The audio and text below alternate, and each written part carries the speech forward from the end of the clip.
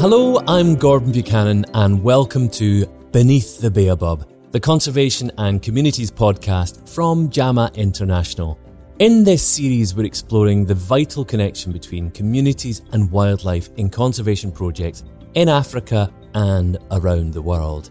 Today, I am honoured to be joined by pioneering Zimbabwean conservationist Clive Stockil. Conservation has been Clive's life's work, but he says that to achieve long-term sustainable conservation on the African continent, communities and people have to work together. And that's why he's focused on developing and forging relationships between conservation projects and communities through coexistence that benefits everyone. For Clive, all of this was born out of his childhood in rural Zimbabwe and of seeing his local community displaced by the development of national parks in the area. The 1990s saw him founding the Save Valley Conservancy, one of the largest private game reserves in Africa. This comprises 750,000 acres of biodiversity in the southeastern Ioveld of Zimbabwe. It's very much a miracle to have achieved what we have done in moving perceptions and increasing conservation areas with the support of communities. Today, Clive is still just as connected to the community he served for 40 years through the Chilo Gorge Safari Lodge complex. Clive joined me to talk people and wildlife beneath the baobab.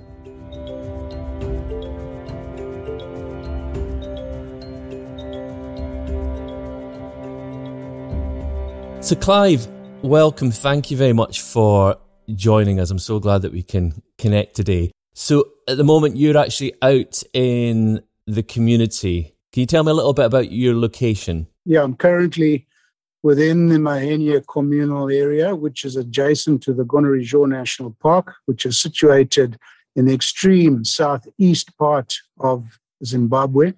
This community follows the Save River down, wedged between the Gonorrhea Park and the Mozambique border. The history of this small community goes back a while, as they traditionally were part of the Shangaan tribe, albeit a smaller community known as the Hlengwe, who lived along the Save River and traditionally were hunter-gatherers. And in my view, they lived pretty much in harmony with nature for many, many centuries. And I think this is contributed towards the success that we have achieved because we're dealing with the quality of the environment in which they live, which will determine the quality of life for humans. We're right in the communal area adjacent to the park. Okay. So looking out my window, it's a fairly grey day in Glasgow. There's goldfinches, which is nice to see, some dunnocks. I see the foxes have been rampaging through my garden, making a right mess. Outside, so how far do you have to go from where you're currently sitting before you start seeing African wildlife? Well, just out the front door this morning, there were a herd of elephants that were crossing the river, leaving the communal land side out of the Jamanda Community Conservancy, across the Save River back into the park. We see it around us every day, and we're surrounded by wildlife, albeit within a communal area. And that's one of the successes of what this program has been able to achieve.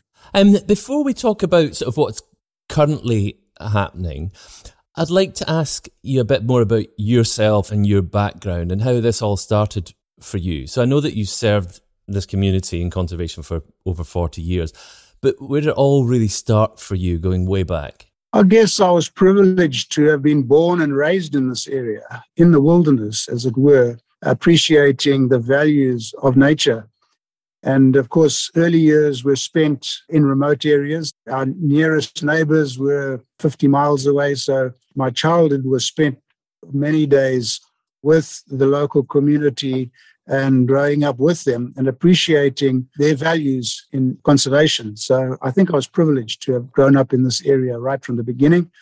And that contributed to my interest, I think, as a child in wildlife and conservation. And that, I think, set my ambitions on becoming more involved in contributing towards maintaining these valuable wildlife areas. Yeah.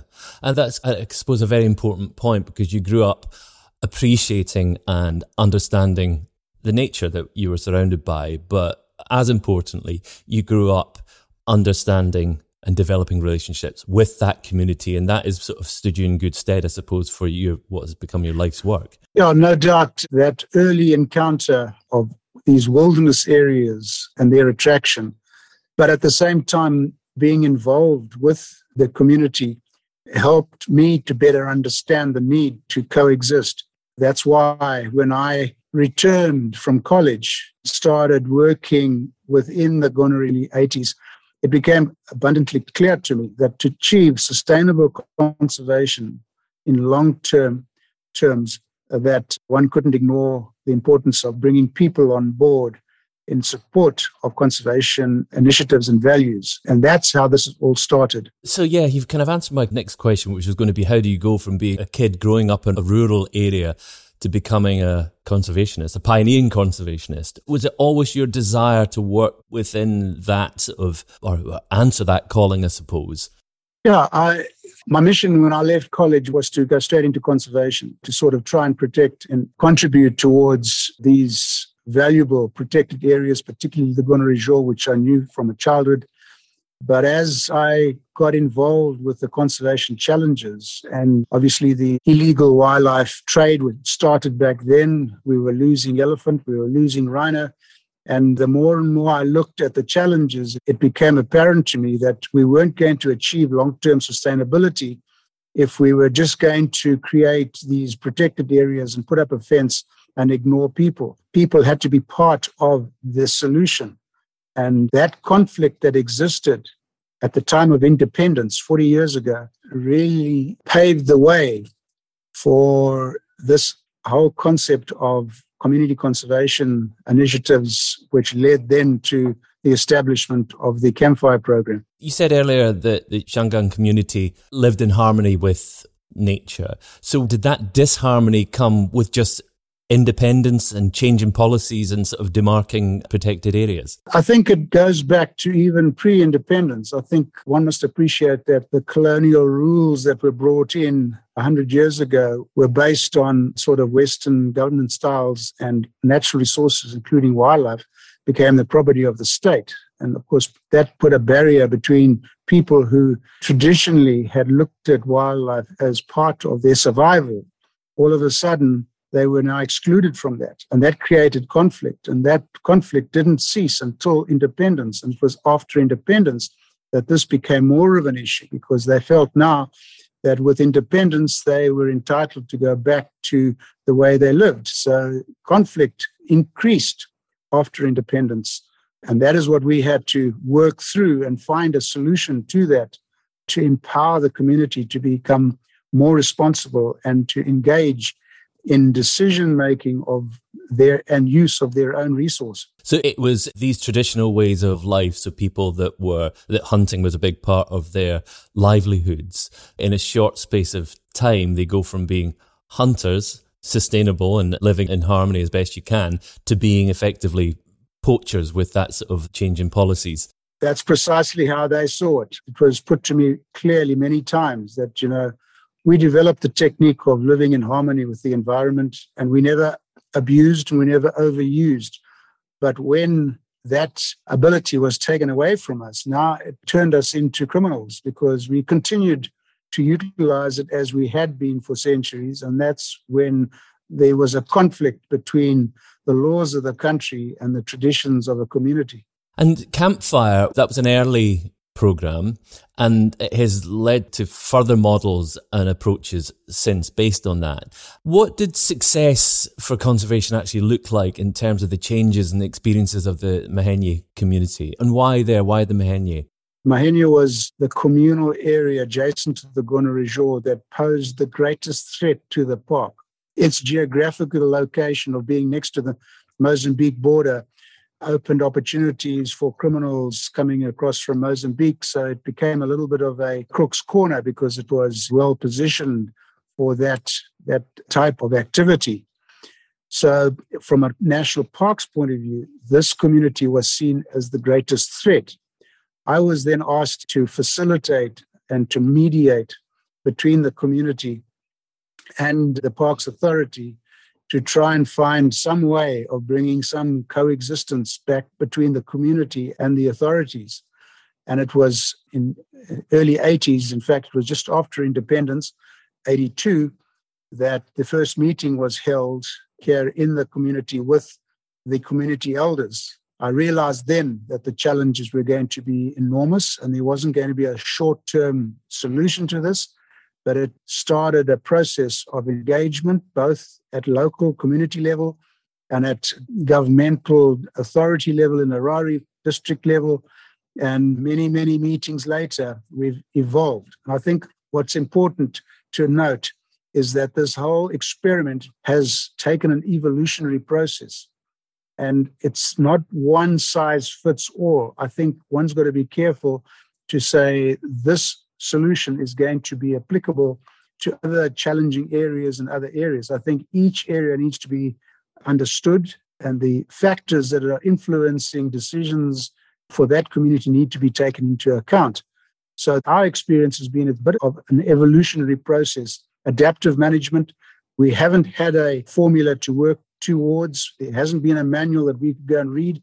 We've had to develop it. And the principles within the Campfire organization now all stemmed out of the experiment that we undertook for the first 6 years in Mahenia with this community.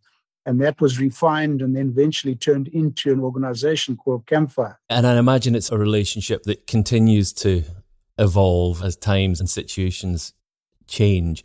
I would love to have been a fly in the wall sort of back there in the early 80s when that first meeting took place, because I'm sure the community had their perceptions of you as being an outsider, maybe thinking, okay, what's he got to say? But there must have been a huge amount of shock and encouragement, I suppose, when they realised that not only did you understand their community, where they were coming from, but you also spoke their language. It's an obvious answer, but how important is that understanding of local language and culture when it comes to brokering those conversations? You're absolutely right. That first meeting was quite a challenge and quite confrontational. It wasn't an easy meeting, but as you say, there is no doubt speaking the language, and not only speaking the language, but you must remember that my family has been working in this area for my whole life. So not only could I speak the language, but they knew my family and they knew me prior to this discussion, which did help. Having said that, in every situation and community, I'm sure it would apply around the world. There's always the doubting Thomas and the one that's looking for the hidden agenda. And there was obviously a suspicion that I was being promoted by Parks to negotiate a mechanism of pushing the community further back and increasing the size of the park and therefore taking their land. There was a very strong suspicion of that, and one that we had to deal with very seriously and slowly break down those prejudices to achieve the success that we finally did achieve. Yeah, and I suppose they're right to have those suspicions because that has been their life experience of people coming from the outside, taking their land, depriving them of their traditional way of life, aspects of their culture. So we've heard about the Mahenia, but can you tell me about this Savi Valley Conservancy? Because this was quite a different starting point, wasn't it? Yeah, that project has to be one of the most exciting projects that I've had the privilege of being part of. Its starting point was looking at an area that traditionally, and I'm talking about in recent history, when I was a child, highly productive, that had the full spectrum of natural species, including elephant and large predators and buffalo. And that was nature in harmony because there was no human influence on that. In the early 70s, that area was then developed and settled as cattle ranches. And of course, the incoming businessmen that were commercial cattle ranchers quickly realized that you couldn't ranch in a zoo and you couldn't farm your cattle amongst lion and buffalo and elephant. So there was an attempt to eliminate all those species to make way for cattle. But this is also, you must bear in mind that this is a low rainfall marginal area. And of course, the droughts come around quite frequently. And it was a matter of about 20 years that the excessive pressure of a single species, being the cow, put too much pressure on the land, and it became very unproductive, and that it was seriously degraded to the point that the investors decided then to sell their interests and put the money in the bank. It was then that I had the opportunity of coming in and being part of the process of rehabilitating this area back into a wildlife area, remove the cattle, take out the fences, and develop it back into a multi-species natural wildlife production area. And to see that happen and be part of that restocking of all the species, including 550 elephant and 1,000 buffalo, etc., was truly rewarding and really exciting. I suppose that to use the land in that way for ranching, you obviously have to eliminate all of those species that are in conflict with your practices, but also the lives of indigenous populations. That same goes. People can't sustain that traditional way of life because it is in direct competition with ranching. So at that point, did you arrive and think, this is what we need to do? Did you have a clear vision? You obviously could see the problems. They were abundant and all around you with the communities, with the degradation of the land. So did you say, right, straight away, this is what we have to do? Or was it a longer process? Well, obviously, we were facing a situation where the environment had been taken to its knees. Nature shut down. Nature was talking to humanity and saying, you've pushed the boundary too far. And therefore, it was pretty much nature shutting down. We had no option. The first objective was to try and rebuild. And we didn't know how long it was going to take. Allow nature to heal, allow nature to rebuild, allow systems to become more productive. That was our first challenge. But recognizing right from the beginning that this had to be economically sustainable. There's no such word as aesthetic values, certainly on this continent. Land has to be seen as contributing towards the national development and income and benefits to people. So obviously the second phase was then to look at the economic opportunities, and having been involved with tourism in the past, I saw that tourism was an opportunity in its different forms. Obviously, we have to consider sustainable tourism in its various forms, which adds to the sustainability, economic sustainability. So it was a process, and I'm glad to say that it's been reasonably successful. We're going to hear more from Clive in a little while, but next I spoke to John Fellini.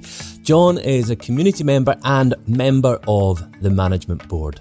So how would you describe the relationship of your community with wildlife as it is today?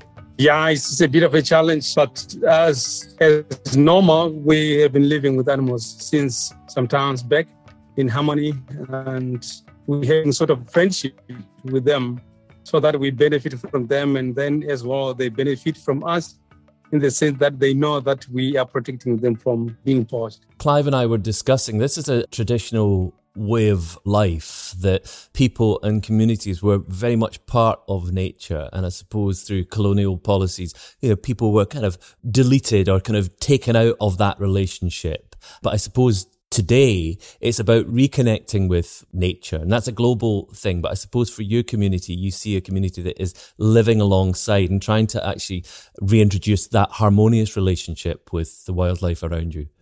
Yes, like before, it was like the national park was on its own and fighting and poaching on its own, and the community, they were on their own as well, taken as poachers. But now for the community at the national park, they're coming together to make things work between the animals and the people and the government as well. Mm-hmm. So that means we are having one goal towards conservation and introduction of other animals. And as far as the community goes, where are the conflict areas or the difficulties in that relationship with wildlife? Everywhere where people live with animals, there has to be one bad, one good.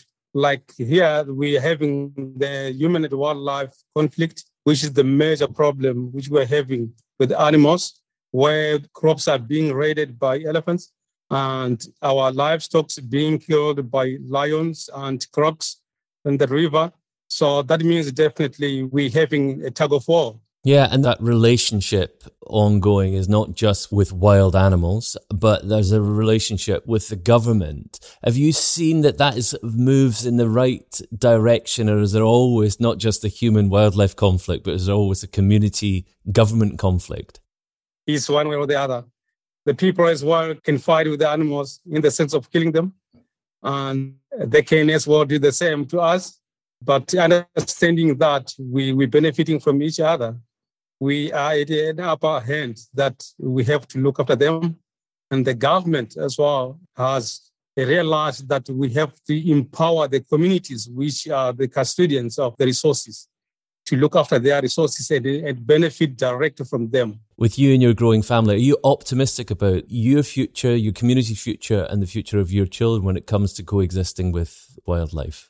We try to make that relationship work and try for people and animals to coexist, live together in the sense that we are having the same direction to conserve and to live with the animals in harmony without disturbing each other, as we know that they are our resources. And so can you give me some examples of the conservation initiatives that take place in your community? How is the community able to benefit from wildlife and the resources around you? And how can wildlife also benefit from sharing their world with the community? Right. In the beginning, I think we do have the project called the Campfire, which is now the benefit to the community, which we harvest our resources, and that benefits are plowed back to the community. And as well, we have introduced this 7,000 hectares, which is the Jamanda Community and Conservation Development Trust, which is, again, another project initiative for the conservation for Mahenya community. And these projects really shows to the community that we are working towards conservation and we are having the same goal. You know, this is a journey that I suppose nature has been on, that your community has been on, that Clive has been on.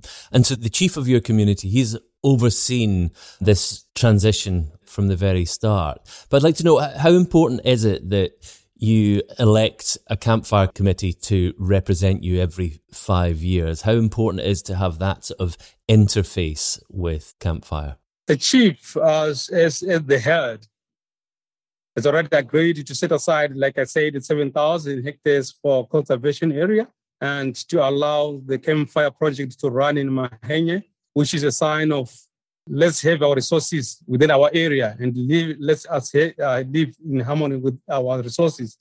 Be they are predators or they can damage our lives, but we can live together.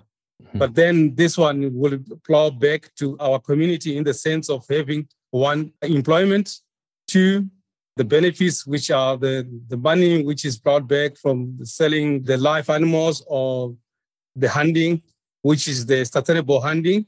And then... And the one word that has cropped up time and time again through speaking to yourself and Clive is harmony. And that's a difficult thing to achieve. And I suppose it can look different ways in different scenarios. And I suppose that is a journey with lumps and bumps along the way. But I suppose for your community, it is a bit returning to being empowered and being involved and be involved in the strategies. But, you know, compared to sort of your grandparents and their notion of what harmony would have been back in their day, you know, what do you think your grandparents would make of your way of life now and your way of working? For the past, like I said, it was decided that we mustn't be involved with animals. Once we see the animals, we have to hunt them down.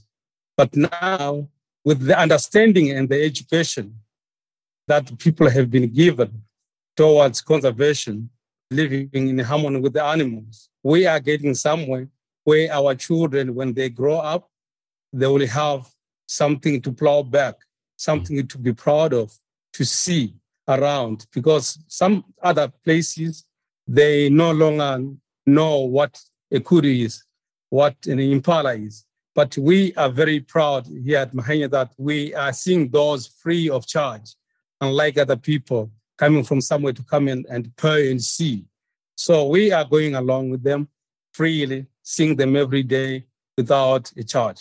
And it must be amazing for you to raise a family in a community, in an environment that will have problems, but actually is working and is sort of looking towards the long term. And I suppose maybe some levels of excitement about what the future holds for them. Certainly if you have an optimistic outlook, as you seem to do. Yeah, I think it's just a process. It's not an event where we can finish it today, but as we get early educated, we will get there somehow, so that people will become fully understanding that this is our resources. We have to look after them day and night.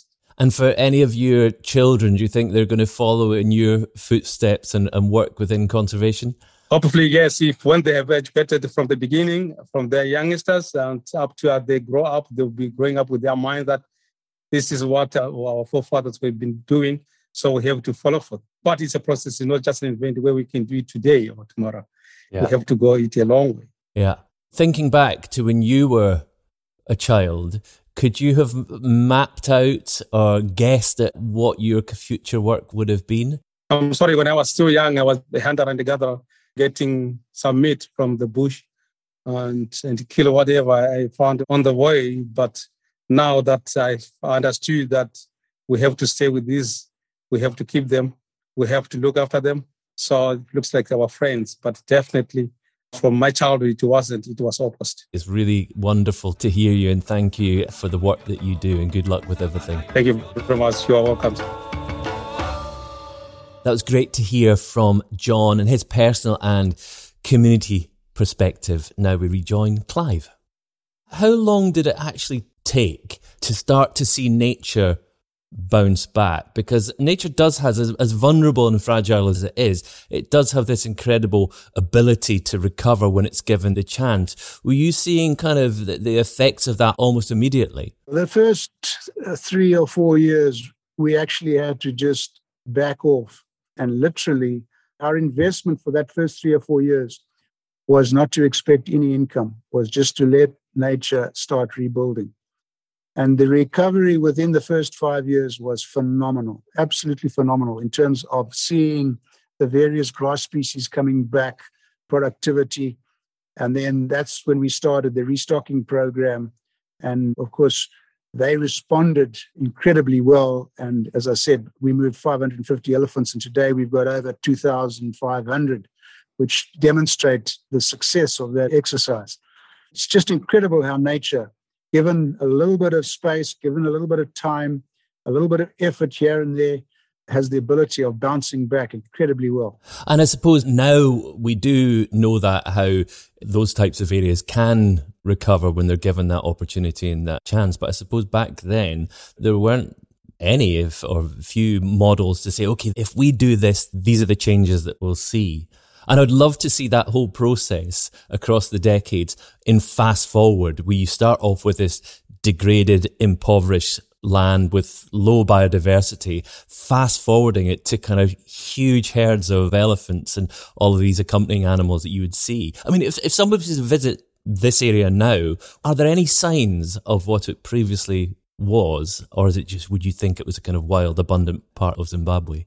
No, listen, I think one must appreciate that Saiwe Valley Conservancy has had its challenges over the last 20 years, that we were affected by the land reform. A big chunk of the land that we have on our western boundary was resettled. So we had to cede some of the land to a community. And those areas today can be looked at as a comparison, as a control area in terms of the quality of a natural environment given the same rainfall areas.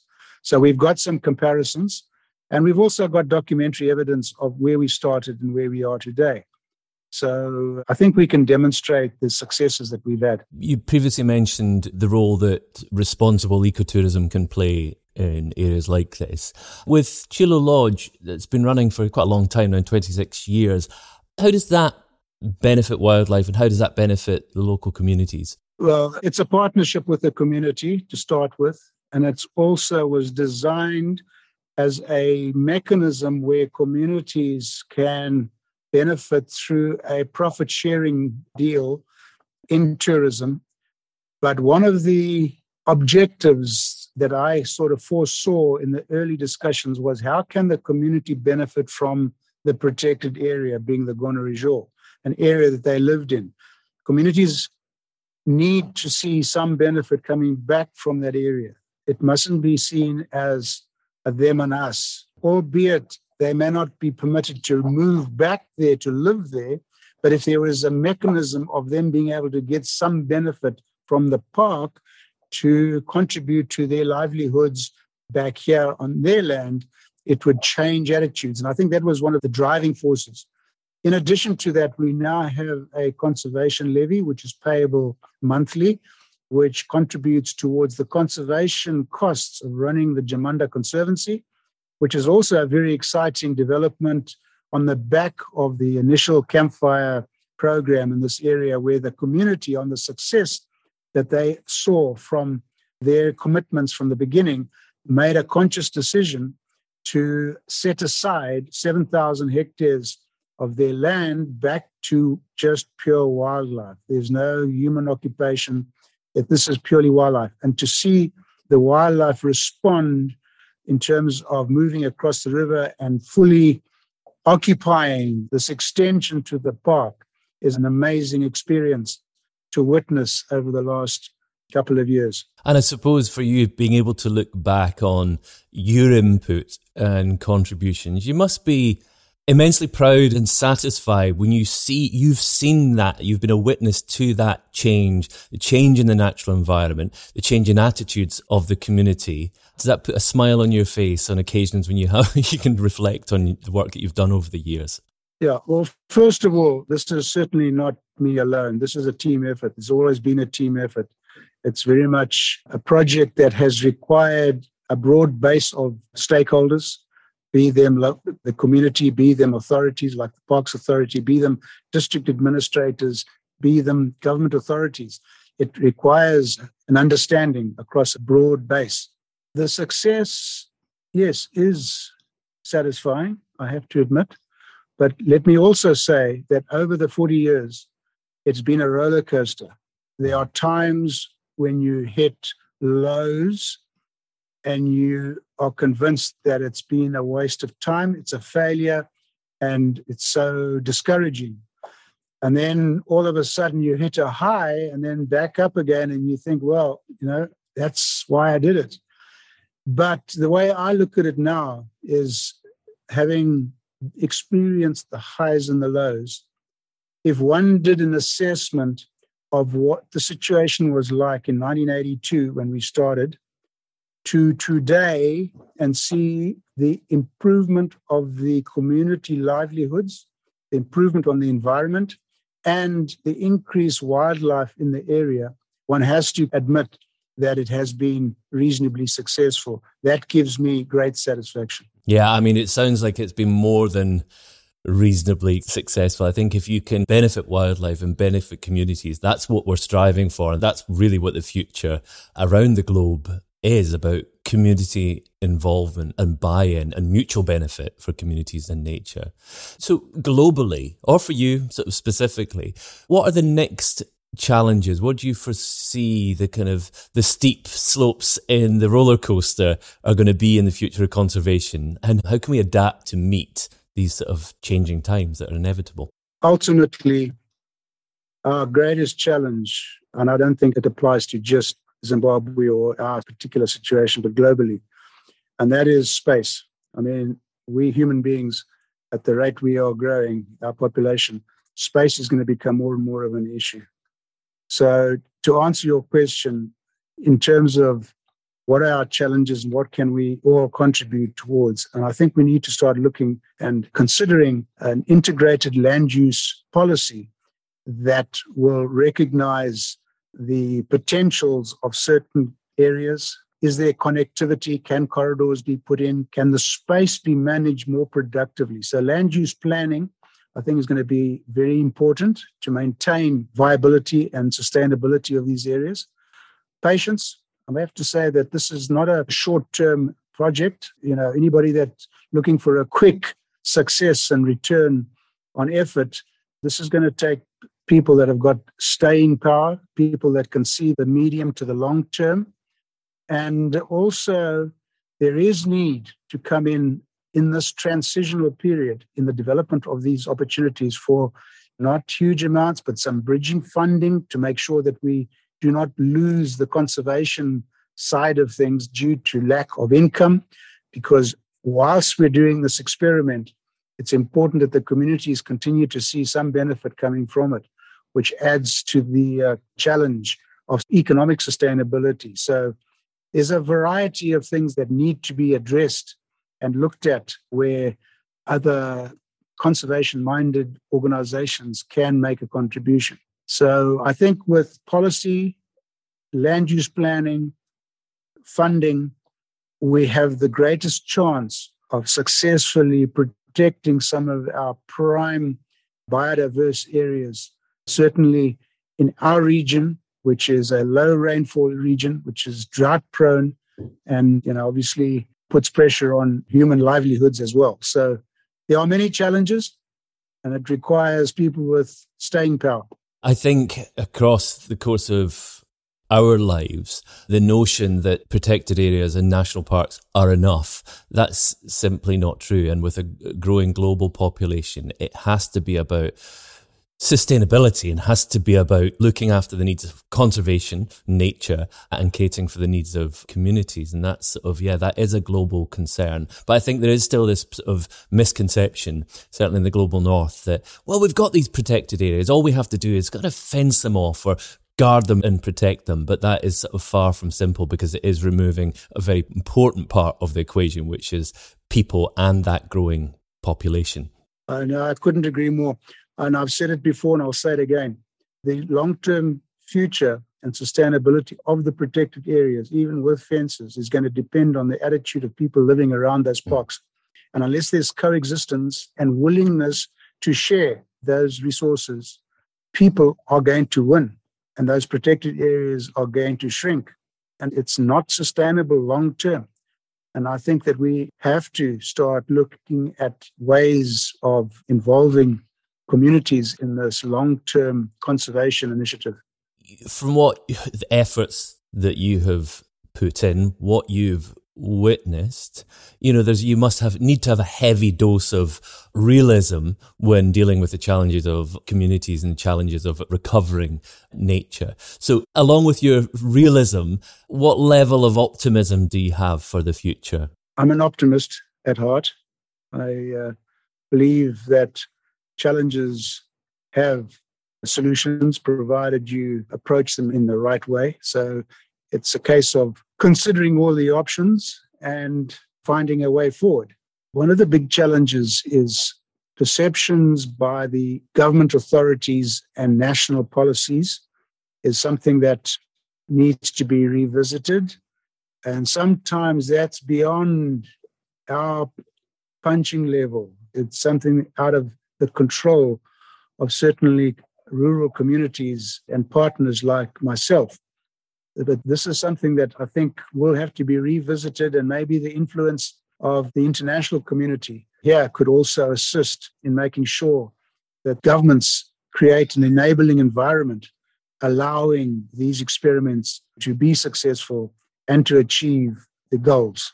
It's been very uplifting to hear about your journey and the work that you've done and the transformation that you have seen across your life. For you personally, are there any notions of retirement, or is this your life? It was obviously a calling that you've answered, and sort of your upbringing was instrumental in you carrying out this work. Do you have any plans to do something else? Do you ever sort of sit back in a chair? When this is all over, when I give this up, this is what I'm going to do. Yeah, no, I think, let me put it this way. In this culture and this language that I work with here, the Shangaan, there isn't a term called retirement. They don't know what retirement means. As long as there is a will and there's the strength, I have no intention of moving off anywhere else. To me, this is my life, and this is what I want to see through to the end. And hopefully that during this time, we can identify young community leaders who can take on this challenge and make sure that it continues to achieve the long-term goals. It's very important that we are working with the communities. And I think this experiment that we're doing with the Jamunda Conservancy is a wonderful example, again, of the community putting forward community members. So, we are evolving in dealing with capacity building and empowerment. The last thing I'd like to say is I think that as times change, with younger people becoming more involved in community decisions, I'm sure that they can take a lot of encouragement from the work that you and your colleagues have done and the transformation that you've made in the lives of people and the lives of the wild animals that they share the community with. So I'd like to say thank you very much for everything that you have done and everything that you'll continue to do. Well, no, I appreciate that. Thank you very much. And yes, any positive publicity that we can bring to bear on this project can only help. I certainly hope that this will lead to an interest, even if it's just people coming to visit the lodge and spending time and money at the lodge, which, as I say, is a partnership with the community and a profit-sharing deal, but to understand it a bit better and to be able to share this message on a much broader platform. Thank you so much, Clive. It's been a real privilege to chat with Clive. He returned home because, in his words, that's where the baobabs are, and he likes to be under a baobab. So that's two of us. Like many people, he had to go away in order to come back home, following that ecology diploma so that he could bring back the knowledge to enrich the lives of people in his local area. It's also striking how this continues today now that coexistence has been restored between people and wildlife, albeit now with conservation and mutual benefit at the heart of the schemes. If you'd like to find out more about Clive, Savvy or the Mahenya in Chilo Lodge, take a look at the links in the show notes or just visit the website jamainternational.com to explore more amazing international collaborations. Make sure you follow or subscribe to this podcast on your favourite app. Jama International are passionate about conservation and well-being for people and planet, and know it's crucial to open positive dialogues and share ideas. If you'd like to share this podcast, please do so with the hashtag Beneath the Baobab on social media. Baobab is spelled B-A-O-B-A-B. Or maybe just start a conversation with a friend. I'm Gordon Buchanan, and you've been listening to Beneath the Baobab.